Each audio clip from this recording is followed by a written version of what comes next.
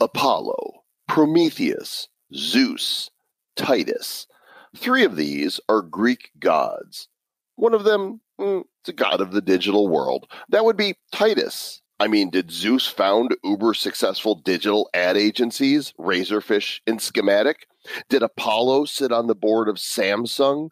Did Prometheus steer the digital transformation of the BBC? Nope. Titus did that. And today, he joins us to discuss his involvement in the crypto and blockchain world. A visionary with a stellar track record, Titus has some important things to say. And besides, Zeus wasn't available today. So what would our names be if we were Greek gods? I'm Satoshis, the god of bad dad jokes. And I'm Cannabis, the god of ganja. And this is episode number 340 of the Bad Crypto Podcast. 5, 4, 3, 2, 1, 0, ignition. Who's bad?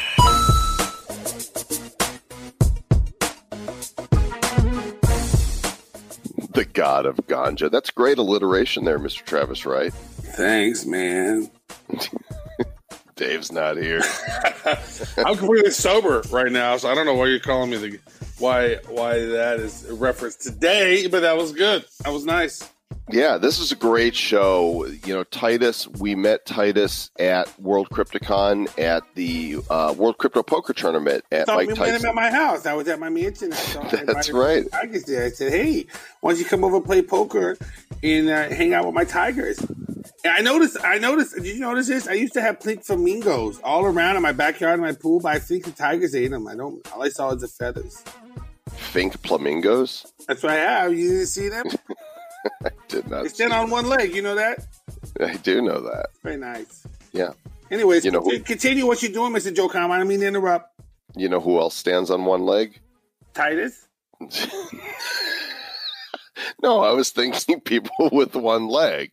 I mean, it really sucks to have lost a leg, but those are people who stand on one leg.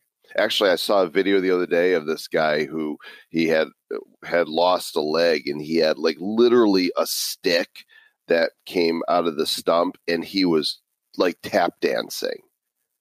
Amazing. Like, this guy dances way better with one real leg and one stick leg than I'll ever dance with 2 perfectly good legs. So are you saying you're not going to be on Dancing with the Stars? I am not going to be the next Sean Spicer. That is correct.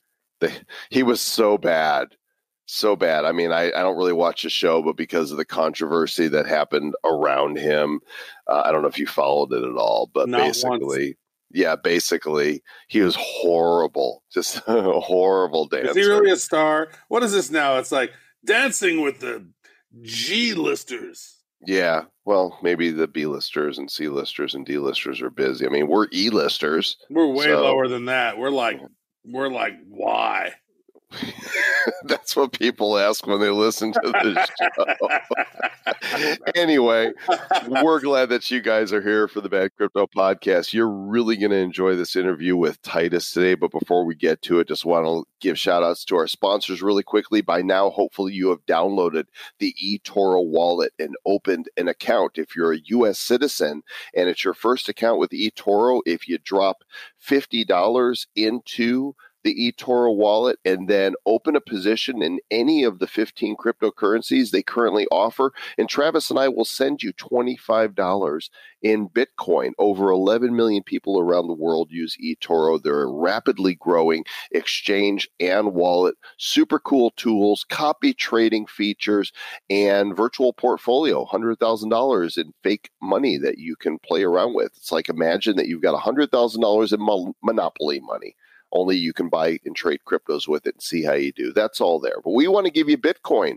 And go ahead and do it now. Go to badco.in/eToro and hop on the eToro train. Chugga, chugga, chugga, chugga, choo choo.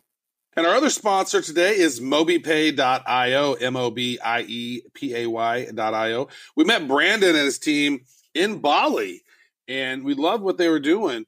And they're really making mobile payments very simple. They got this really sweet ecosystem for you to check out.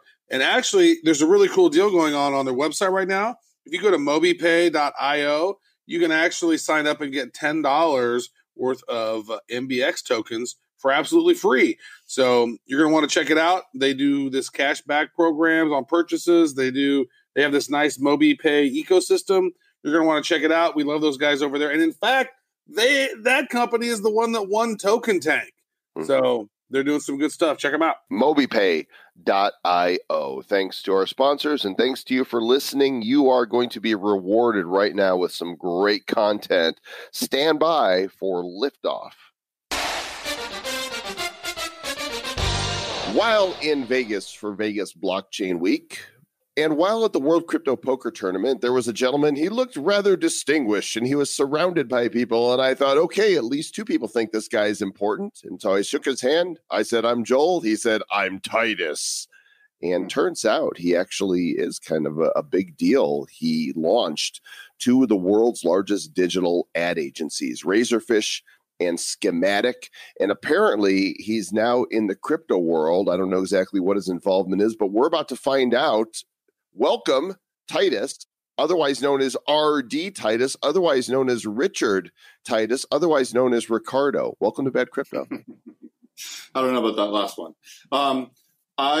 So my involvement in crypto began a very long time ago. So I'm not going to do the whole life story, but I've been a serial entrepreneur, executive.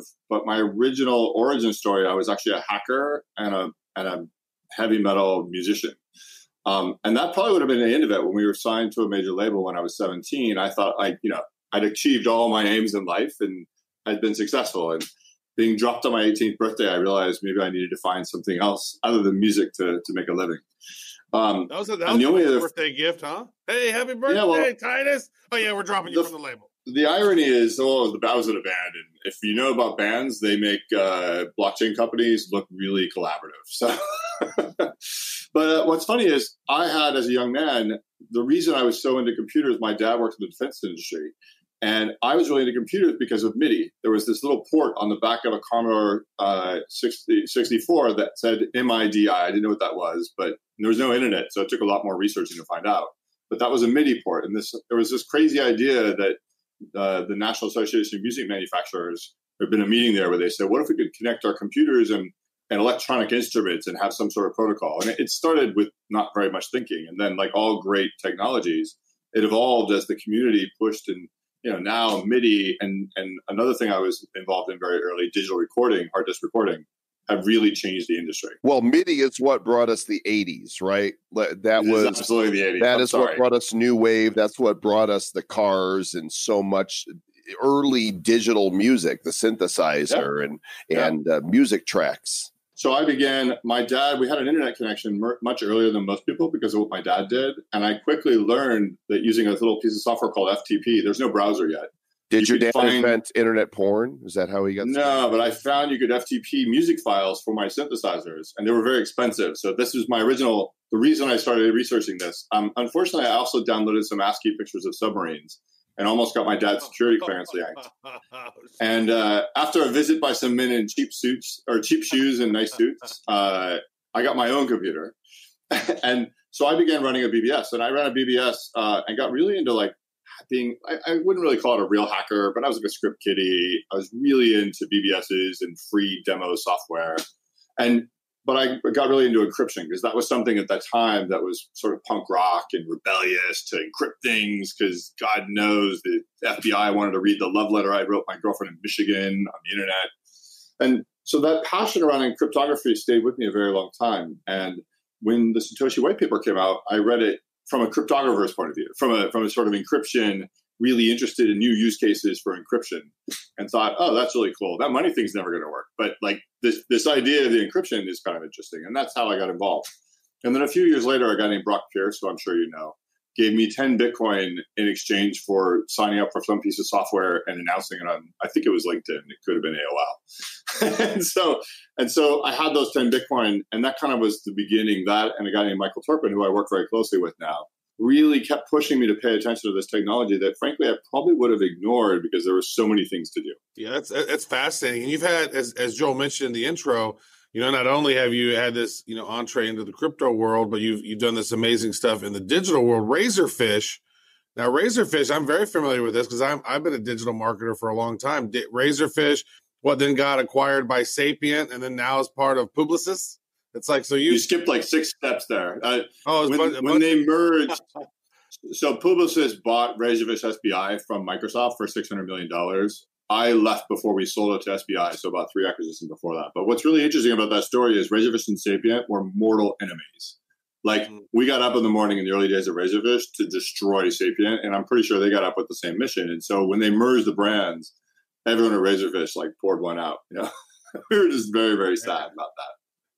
Yeah, we actually just had our 20-year anniversary of Razorfish. So all of the founders, with one exception, all flew to New York last summer to get on the same boat we had our lunch party on 20 years ago. The co-founder of Razorfish is now the CEO of the company that runs the boat tours in the harbor.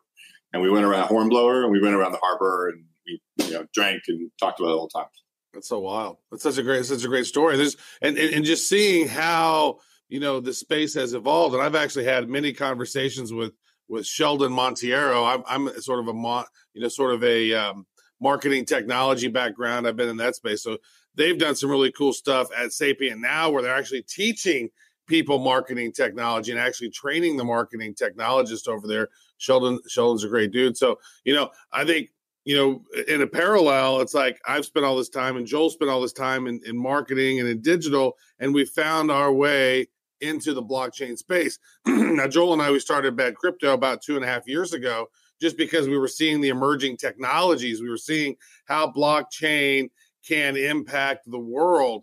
And so with that, what is your impression of blockchain, and how do you see, from your perspective of running just a huge agency, how is blockchain maybe going to impact, first of all, the advertising world? Because it seems like it's going to impact that space tremendously. Well, it's interesting. So the first thing I want to say is I think the blockchain is an interesting idea because it's one of the really the most interesting uses of encryption and also a decentralized database. And I think that there's a whole bunch of principles around that are really exciting. One of the first things the industry did, I think because they were having trouble raising money, is began innovating around the sort of financial services fundraising piece of things. And that's how we got into sort of things like ICOs and things like this.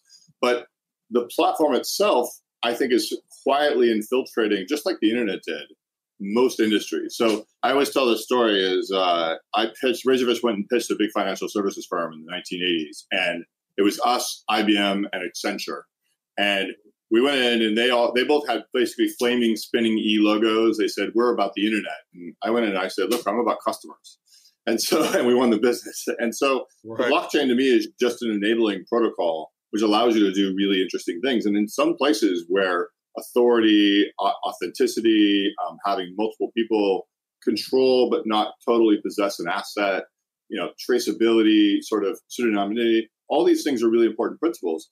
What we are is metaphorically is 1996. Like, we know the internet is going to be a big deal. We can't envision Hulu or Amazon yet. We're still trying to make the images not left aligned and blink maybe once in a while. Well, we just had Yahoo. I mean, that's kind of what we have. It's not even at Yahoo yet. Yahoo has started to have some content management. I mean, it's so early, right? And just like then, as the founder of one of those early internet boom companies, one of the co-founders, I experienced that rapid rise of value and then the first sort of trough of despair. But actually, if you look out in the world, blockchain is going everywhere. I mean, car companies are using it. Fashion companies are using it. And it's early, it's experimental, and some of those use cases make no sense whatsoever. But some of them make a lot of sense. And I do think financial services will be the first industry that the blockchain completely revolutionized. And having lived in the music business and the newspaper business, I've been a part of businesses that were eaten from the inside by technology. And that is currently happening right now to the financial services business. And I don't just mean banks, and I don't just mean stock trading. I mean the entire ecosystem, because the entire ecosystem is built on a principle that you have to have an intermediary for trust. And that the blockchain, the first thing it does is eliminate that need. And it's also built on the fiat currency model, right? And that's also something that Bitcoin and crypto bring to the table, is saying we don't need your dirty fiat anymore with your quantitative easing, and your inflation, because we've got a new solution for transacting and for payments, a new currency that doesn't follow your old rules. Well, and it's funny. So you asked me about ad tech, and I skipped it because I think that first you need to understand what the blockchain does and what it's really powerful for. And then you can start to move to other use cases. And what cracks me up is people look at sort of street battles and try and call the victory of the war. But the very fact that the street battles are happening everywhere tells you that there's a wave of change coming. And that's what I see today across industry. So ad tech is an interesting one, right? So the joke we used to tell at Razorfish is half our advertising is wasted if we only knew which half. But and this is an old ad joke. But the other thing is we didn't actually do a lot of marketing services in the early days of Razorfish. We built websites, we built businesses. Later, we began making money monetizing sort of the acquisition of traffic and measurement of traffic to those businesses. But that was an iterative step after we built the actual business. Yeah, those are pre-analytics days, really, right? I told this story the other day of like Vignette Story Server. That was the content management system. Like there wasn't another one. There was either that or you rolled your own on LAMP, Linux, Apache, MySQL, and PHP. The very fact that LAMP used to be on every businessman's tongue is they knew what that was. It cracks me up because, software stacks today, people have no idea what software stack their businesses are built on. But in those days, it was very expensive to make bad decisions there. There are very, very few Vignette Story Server implementations out on the web today because it's been superseded by the next generations of technology. So what's really interesting to me is I think the first thing that the blockchain has done is forced us to confront the fact that Razorfish, we used to say this thing, everything that can be digital will be. Today, I think we have to acknowledge that everything that can be in the cloud will be. So I always laugh when people are talking about like their Bitcoin is being on a ledger. No, they have a key on the ledger. Their Bitcoin's in the cloud. It's everywhere. It's actually on a ledger that was just distributed. And this principle of things not having place, that's just going to continue forever. And so every industry who thinks they can stop the tide of digitalization is woefully mistaken. Okay, so maybe kind of give us a overview of what your particular interest is now in the blockchain and crypto world. What's exciting you most, and are you building any businesses in the arena? Well, it's funny. So I'm a serial entrepreneur.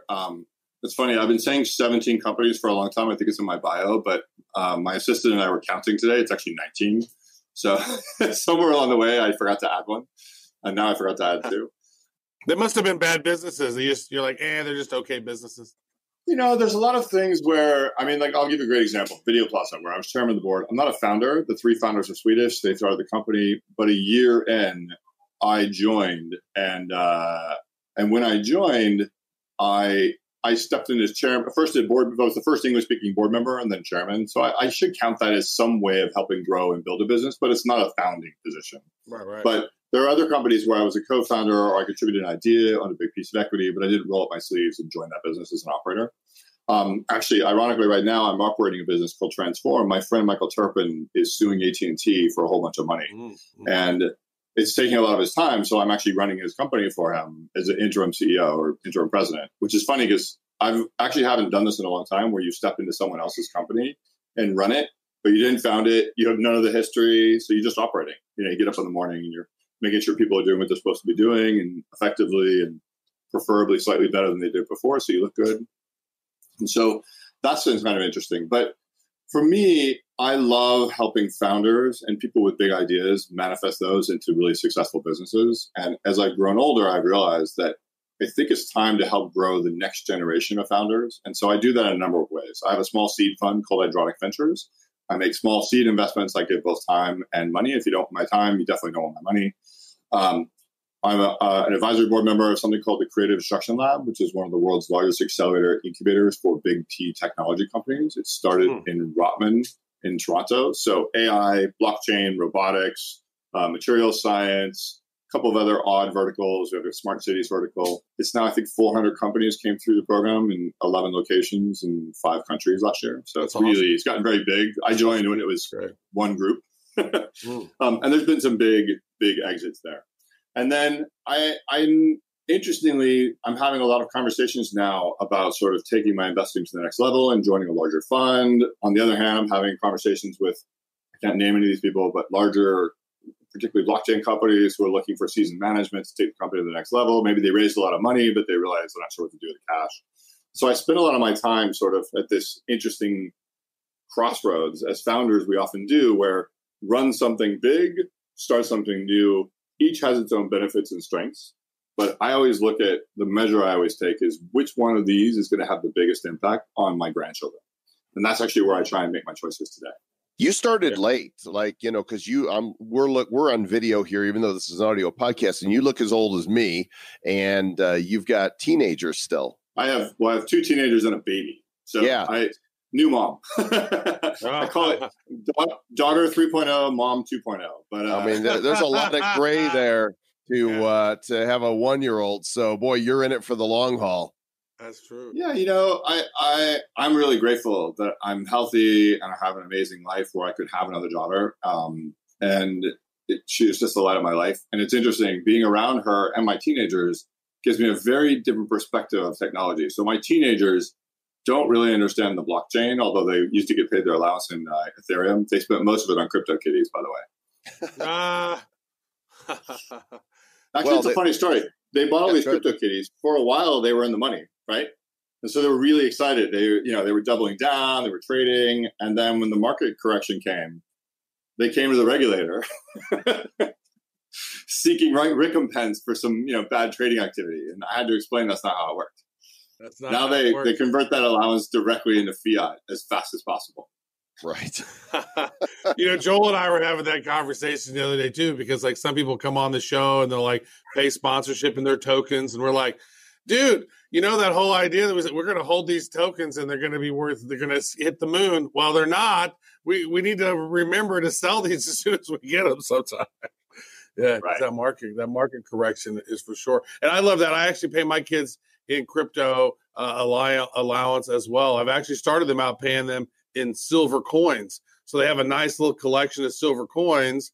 And then my son at one point was trading some silver coins in for cryptos. And so it was like, it's fun. I love teaching them about that. And both of my kids, my son's just turned 18 and my daughter is 14, almost 14. And so like they understand the cryptos. They're learning all about it. And then you're right. It is interesting to watch them and how they circumnavigate their particular world today. With most of it, it was just like, I think the culmination of that was this past weekend. Whenever we were sitting there, both of my kids were just over the moon. They couldn't wait to watch these YouTubers box. Like, By the way, I won coolest dad of the year. If you look at my Instagram account, there's a picture of me and Logan Paul. I got interviewed on a podcast right after him in Vegas last year, and my kids could not imagine that I was on the same podcast as Logan. Like they literally just, their brains exploded. Right. They could care less about CNN, NBC. They don't care about any of that. Like you and Logan Paul were on the same podcast. Wow. Oh, yeah. You're famous. Yeah. Yeah. That's like, I had a similar thing with my daughter when she liked Jake Paul. And I went on stage right after him and I gave him a fist bump. And she thought that was the coolest thing. She's like, did you get a picture with him? I was like, no, who is he? She's like, oh my God, Dad, that was Jake Paul. Oh, sorry. I guess I should have gotten a photo for you. So where do you see things heading then? I mean, so the blockchain's disrupting every space. Like where, if you were to put in your predictor hat, like what industries are just going to kill it in the future here with this? I mean, we know we talked a little bit about, financial services and maybe some ad tech stuff, but like what really gets you going? So it's really interesting. So at a scaling thing, I gave a talk a year ago where I talked about when you think about the internet, I remember the moment I saw the World Wide Web the first time. It was a piece of software called Mosaic. There was no Netscape yet. Mark Andreessen had not left University of Illinois. And my friend was trying to explain the web to me, to someone who knew a lot about the internet already, but who didn't hypertext was I'd seen HyperCard. I wasn't really very impressed. It seemed like a bad game engine. And so he was trying to explain this to me, and he finally got me to a stupid Mac, his little Mac, which is a tiny little computer compared to my PC, which had a much bigger screen. And he was clicking link to link, and I was looking at the URL, and I realized that one link was in Switzerland, one link was in Japan, And my head suddenly exploded because I realized that this was going to manifest as totally transforming publishing, e-commerce, messaging. Like I could think of sort of a set of things that were going to be changed, mostly communications and telecommunications, and a bit of publishing and commerce, right? So that's what, like 10% of GDP max. If you think about the blockchain affecting supply, all of those things, plus supply chain, physical goods, financial systems, lending, hypothecating, you're at like 52% of GDP. I mean, this is like a technology which will transform and affect everything. And I think that's where people go wrong is they like want it right now. It took from that moment I had my internet account on my dad's machine downstairs when I was 13 years old to in my mid 20s, it was sort of useful, but not really. It was really the web that made that, a really interesting thing in 1984, 85. That's when it really became something that had some utility to it. So it takes a long time for these technologies to manifest. So where we are now is we've had the big aha moment, just like the Netscape IPO, where it's like, oh my God, there's something here. And then we go through the J curve of disillusionment, where a bunch of people raise a lot of money for ideas not very well thought out, with bad management teams and not really great go-to-market plans. Particularly here, because the regulators, I think, are restricting the growth of the business in the U.S. We see some odd financial shenanigans, mostly about founders trying to get their money so they could build a business. And they look at the regulatory regime in the U.S. and they say, not here. Let's start this in Switzerland or Cayman or Switzerland or Singapore. Mm-hmm. That's not good for anybody. Because if you're spending 20% of your funds raised on financial jurisdictional issues, you're probably not spending that building great products for customers. And I think we need to, as Americans, we need to think about that and think about how we build sandboxes like Wyoming has done to really facilitate the growth of businesses. But that said, I'm very long on this technology, and I'm very long on founders finding ways of using this technology. I mean, I go to startup pitching all the time, and it used to be there'd be like one blockchain company and 3 AI companies and 15 Uber for insert market sector here.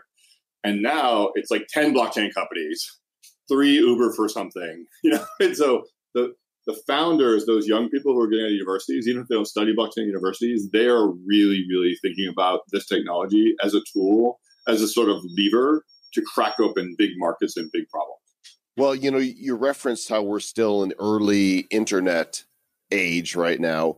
Only technology continues to double every year, and only took smartphones to commandeer the market from Razor and Nokia 5-6 years. So with that in mind, and because technology is moving so quickly, is it going to be one thing that triggers mass adoption of crypto, or do you feel like we're still on a little bit of a slow burn before this takes off and hits mainstream? So I think the critical moment already happened, which is people started to understand that digital jurisdictionalist money had some utility, had a purpose.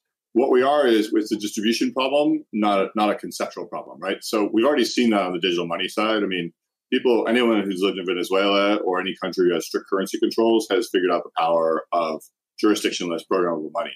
What comes next is plugging that money into the existing and future ecosystems, and that's happening real time as we see.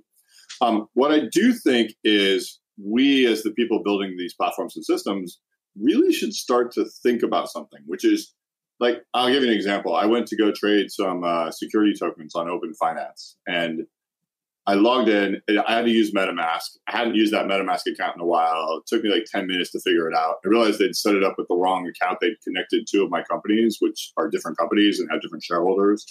And I just looked at this and I thought, this is insanity, right? Like there's no way my mom, who would actually trade stocks, is going to log into Open Finance and trade security tokens with all this friction in the ecosystem.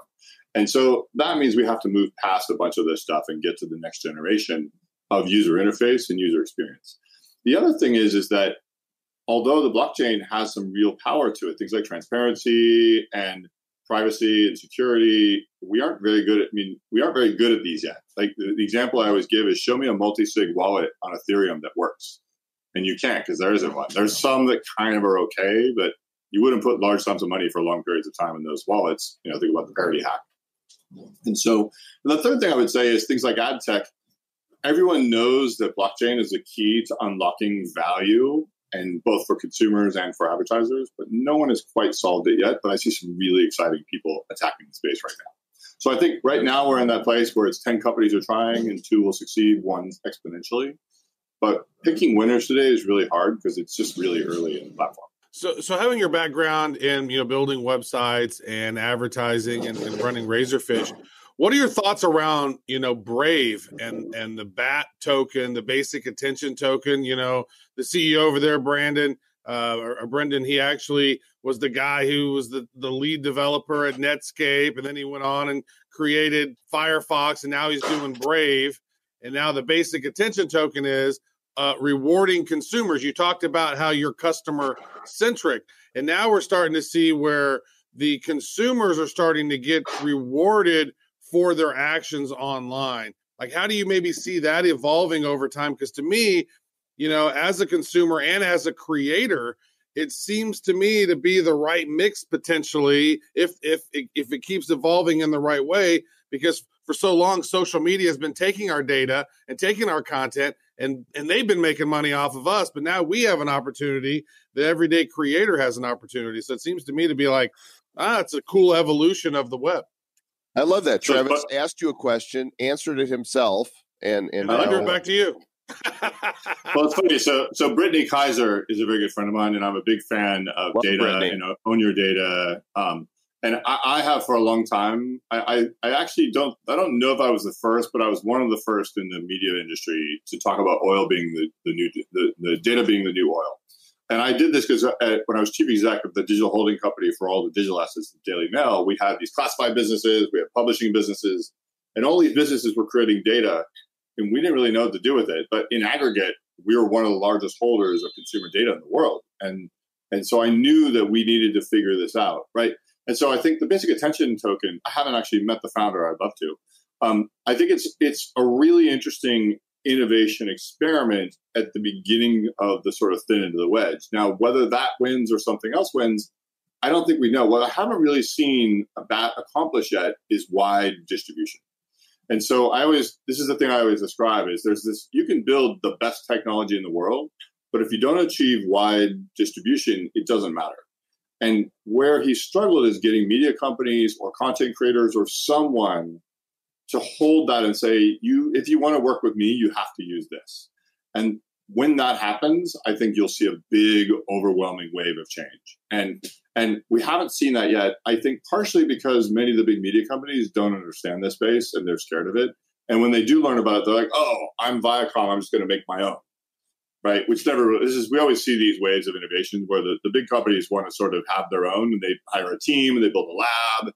But sometimes, like Libra, I think there's an effort to really seed a market but not interfere very much. And the thing that disappoints me the most about the sort of U.S. federal government's response to Libra is that I actually think it is an amazing opportunity for them to create a sandbox with a market leader to push the development of an infrastructure and ecosystem without owning it, because it's a nonprofit, it's a Swiss foundation. It really is about global inclusion, and it really wasn't around having your data on Facebook and monetizing it, although they could have done that. And so something like BAT in combination with Libra starts to get really interesting. And I think that the U.S. regulators, rather than encouraging that or creating a safe space for that business to evolve and grow, instead just shut it down. And I think that is very sad for me. So the answer on basic attention token is, I think in principles, a lot of really interesting stuff. Distribution and adoption have been their challenge today, which is actually, I would say, the problem with a lot of crypto in general. We're still on the bleeding edge. As long as my cryptos don't keep bleeding, I'm ready for the next bull run to really take off, as are most people that survived the great crypto winter. And there's a lot of speculation about what is going to be the triggering event. Is it going to be China's adoption? Is China going to do a reversal on Bitcoin? Because they sure seem to be doing a reversal on everything else blockchain related. If that announcement hits, now I'm going to answer my own question. If that announcement hits that China reverses their position on Bitcoin, being illegal, I think that's it. All bets are off. Well, they just said that Bitcoin mining is legal now. They're no longer going to block mining. Yeah. So one of the things that's really interesting, I think, to think about, and actually a half-written blog post on this topic, which is that over the last 3-6 weeks, we've seen a number of really important innovations and developments in the financial markets that have largely gone unnoticed by the media, who are distracted by the U.S. political or the announcement in China. And that is the following. Russia began trading oil in the euro. Now, why does this matter? Well, U.S. dollar, because of Bretton Woods, an agreement we made with Great Britain during World War I and World War II, all commodities, but particularly oil, is traded in U.S. dollars. And that means if you're a country that's a net importer of oil, or most countries, you need to hold dollars, which is one of the reasons our financial system can have all this debt and be very healthy, is that all these people holding U.S. securities as a hedge against the sort of volatility of the dollar. So everyone has a vested stake in seeing the U.S. dollar be very stable. What you're seeing now is the beginning steps of a migration to a multi-currency basket of currencies for the trading of derivatives and the trading of commodities. Oil being the first, and and Russia has a very big strategic interest in moving away from the dollar, having that not be controlled by the U.S. The second thing that happened is that China and Russia began the development of a new wire network that competes with SWIFT. Right? This is important because the U.S. weaponizes the SWIFT network to stop money transfers in and out of the U.S., which is where you got to go if you want dollars or dollar bonds or treasuries, things like this. And the third thing that happened very quietly is that Ripple became the largest wire transfer network in Latin America. So more money is transferred over the Ripple network than any other network in the world.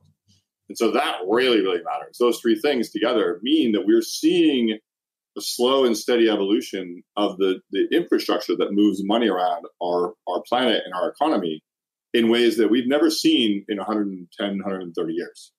That's a huge evolution. Right. And so all those little things are the beginning sort of butterfly wings in various places, but there's a hurricane coming. And I think that hurricane ends with fiat currencies being largely irrelevant in a global economy. Now, if I was a genius, I could tell you which digital currencies will survive. I don't know. Will they be sovereign digital currencies? Will they be things like Bitcoin, which are abstracts?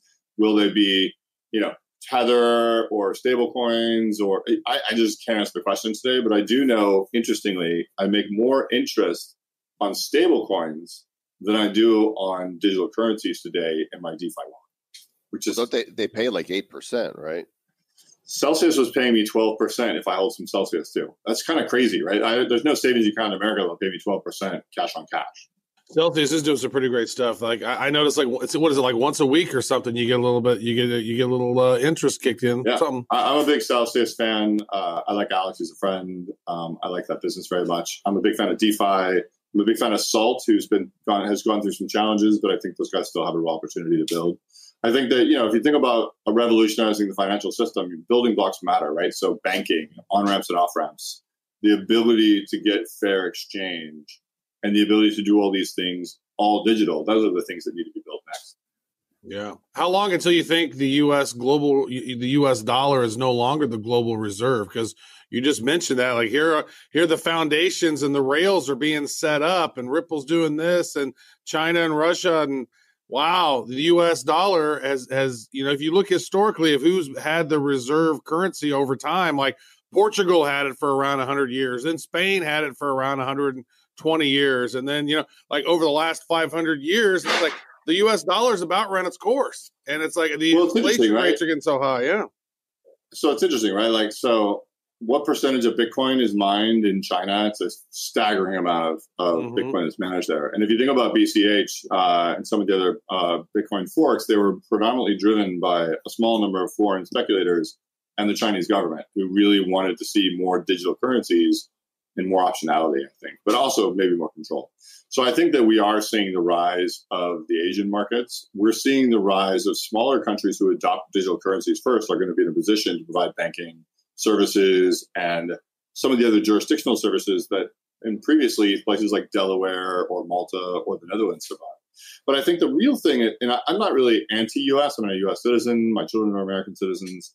I worry that right now we have a regulator and regulators who are, their caution, which I understand, is causing the U.S. to fall behind. Yeah. And I would rather see more thoughtful regulation that creates sandboxes and safe spaces for businesses to evolve and grow, where just like they did with the internet. If you think about the internet, at first they were like, destroy it, it's going to destroy copyright and movies and television, and studios are making more money than ever now, thanks to Netflix. And so I think we need to to maybe dial back the caution 10, 20, 30% and dial up the encouragement of innovation and next generation thinking, because that's what's going to make both the US and the world a better place today and the future. Yeah, I don't disagree with that at all. And it's so cool to see innovation happening. I just wish more of it was encouraged and permissible here in the U.S. Well, the good news and the bad news is innovation will happen regardless. I mean, even the dark ages, innovation was happening. It was just clamped down by the church. And so, like, the challenge for the U.S. is, if we want to retain our position as a market leader, we have to be a market that embraces and extends innovation at all times, not one which is trying to sort of wind the clock back 10, 20, 30, 50 years. Mm-hmm. The other thing I love about digital currencies, and particularly around the sort of ecosystem of digital money and programmable money, is it eliminates fraud. And so the fraud thing is funny. Like right now, that Bitcoin was sort of the currency of fraud for a while. Well, first of all, I don't think that was very true. I think it was the currency of illicit transactions. But if you're going to launder large sums of money, US dollars are a far better way of doing it. But there's this patina of fraud around our industry, which has to do with sort of bad security practices and lots of other things. And because much of the fraud in the traditional markets is kept hidden through legal frameworks, which don't allow you to sue, for instance, AT&T for letting your SIM number get stolen by an employee. But going forward, when you look at big criminal networks, they're actually being caught because of their use of digital currency. So I have a cousin who's in asset forfeiture for one of the major law enforcement organizations. He loves Bitcoin because he's like, look, these idiots are moving Bitcoin around. They're not the brightest sparks in the shed, and we can just trace that money. He's like, it's way easier than bags of cash moving around from drug points. He's like, so please, if we can encourage drug dealers to use Bitcoin. It's much easier for us to butt them and much easier for us to get the assets back. It's kind of an interesting idea. If you think about like two of the biggest hacks, I mean, Mt. Gox, they found those guys in Greece running an exchange simply by the collection of hashes, which were known to be Mt. Gox hashes. So, and then we have the pornography ring in Asia. So it's really, we're starting to see a rise of both pseudonymity, but also the security features of blockchain. It would be very hard to take bribes the size of most of our Republican congressmen have taken if all money moved over digital networks and was auditable by anyone. So true. That's why they don't want that transparency. But man, blockchain and government would be so nice. But maybe. I agree. I totally agree. But look, it's starting in small bits. It's true. Great stuff, Titus. Appreciate you coming on. Now the real important questions: are you still a metalhead? And who are the top 3 bands? Like Desert Island Music, what are you taking with you? So I worked at the BBC for a while. So I somewhere around here I have a Desert Island list of all 10 albums. Number 1 of my albums actually will probably surprise you. It's by a guy named James Lavelle and a sort of side project of his called Uncle. And Uncle is him plus Tom York and a bunch of other people. And I just think that Uncle and James Lavelle are 2 of the most talented musicians in the world. Led Zeppelin 3 is definitely number 2, because if you don't have Zeppelin on your list, you're not a human being. And probably 3 would be an album you won't even know. It's by a band called Talk Talk from the 80s. And after they released would I not know Talk Talk? It's my life. So what's great about Talk Talk is exactly the first 2 albums were synth pop and trashy 80s music. Right. Their 3rd record was called Laughing Stock. It was atmospheric jazz. And the players on that album are some of the most amazing players in the world. And that album, listened to in its entirety over and over and over, has been on my playlist since it came out in the 80s, and is really a magical piece of music that most people have never heard. I just looked it up, and I'm totally putting it on my to listen list. How do you spell James Lavelle's name? James actually Unkle is the way to find him. So all of his best music is under Uncle, which is he's one of the founders of Moax. Got it. Found it. I learned something new, and I'll add some to our Bad Crypto playlist there on Spotify that we keep, since we've mentioned those bands here. Titus, where can people find you? Best way to find me is on Twitter at Richard Titus, or Instagram RD_Titus, or you can find me on LinkedIn. And I'd love to hear from you and connect in any way. I'm pretty accessible. Fantastic. Thanks, man. Appreciate it. Thanks. Dude, that Titus is just a wealth of information and so many accomplishments there. Like, I'm keeping my eye on what he's going to do next. And he's just a super nice guy. For sure. Yeah, brilliant dude. Has done a lot of epic things. I mean, if you've been in digital marketing like Joel and I have, the name Razorfish, that carries some pretty significant weight. Like they've done some amazing stuff back in the day. And so you know that Richard Titus, he's been doing lots of things, making the digital world mo better for a long time. So big ups and big thank you to him for coming on the show. Great to I meet thought him. they named that business after Arnold Razorfish. It's not. It's not true. It could be. I wonder if somewhere in the world there is somebody named Arnold Razorfish. Do you ever do that? You ever like come up with a name and think, I wonder if somebody's actually got that name? Because I remember like when I was a kid, you would pull out the phone book. Remember the phone book? I do. Right? And you would open it up to the Z's to see like, what are the crazy names that people have. And then as kids, you'd laugh at them. And I'd probably laugh at them now as well. And I just wonder, is there somewhere in the world, is there an Arnold Razorfish? Probably not. I really like that anybody is like anybody with the last name of Young. Big fan of them because they like alphabetically after me. There's very few alphabetically after me. There was a guy in my a couple classes below me. His last name was Zelmer. Big fan of that because he's a Z and I'm W. So alphabetically, I used to be B Shore. So I was like the first person in the first row, and then I became Travis Wright. And I was the last person in the last row. And then whenever I got adopted, my teacher was the OCD, and she made me move my desk, made everybody move their desk around because we were no longer alphabetical. So since I was Travis Wright now I'm hanging out with the jokers like TJ Stewart, Jason Stearns, Mike Thomas. All the jokers are back there. And I think that really enhanced my jokerificness because without hanging out with those guys, I might have been more quiet and reserved. Aren't you glad that she switched around the desks? I guess so. Hanging out with those guys was fun times for sure. Everything is as it's meant to be, one way or another. Even this, Travis, who knew that after meeting you, 5 years or so ago, that one day we would be hosting one of the top crypto shows in the world and having legions of people who, for whatever reason, thought they would tune in and listen. And if we would have known that in 2013, well, we would have started the show earlier, and we would have bought crypto earlier, and a lot of things would be different. Have your own private island. I'd have a hell of a lot more Satoshis stacked.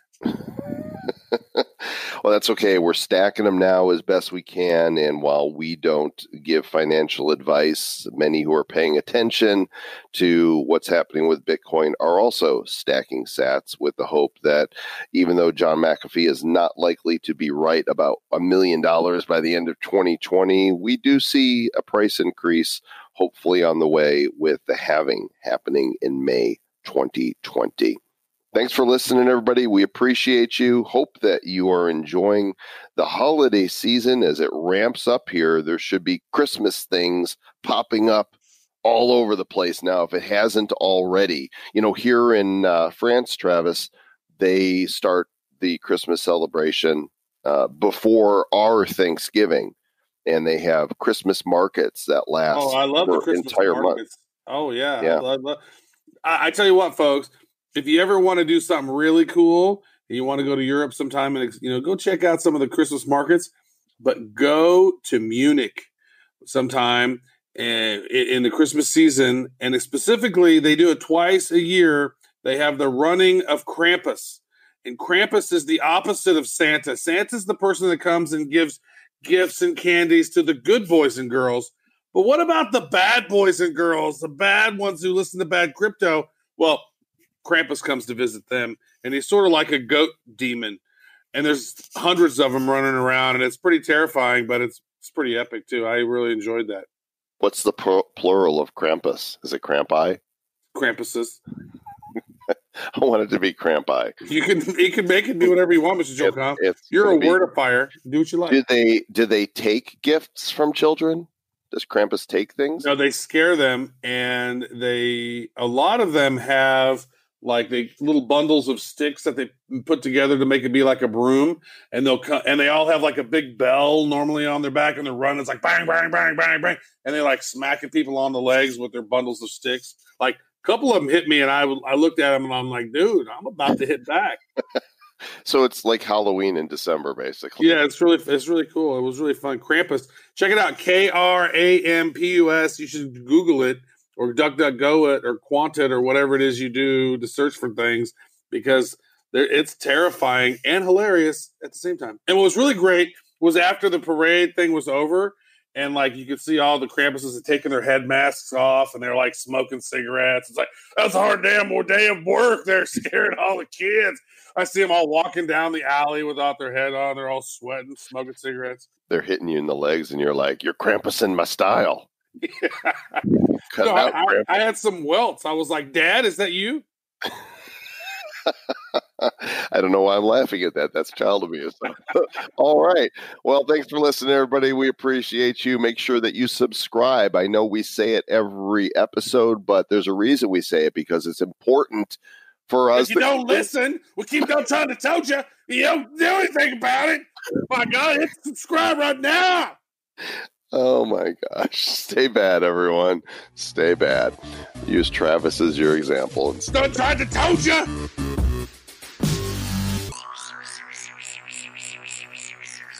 Who's bad?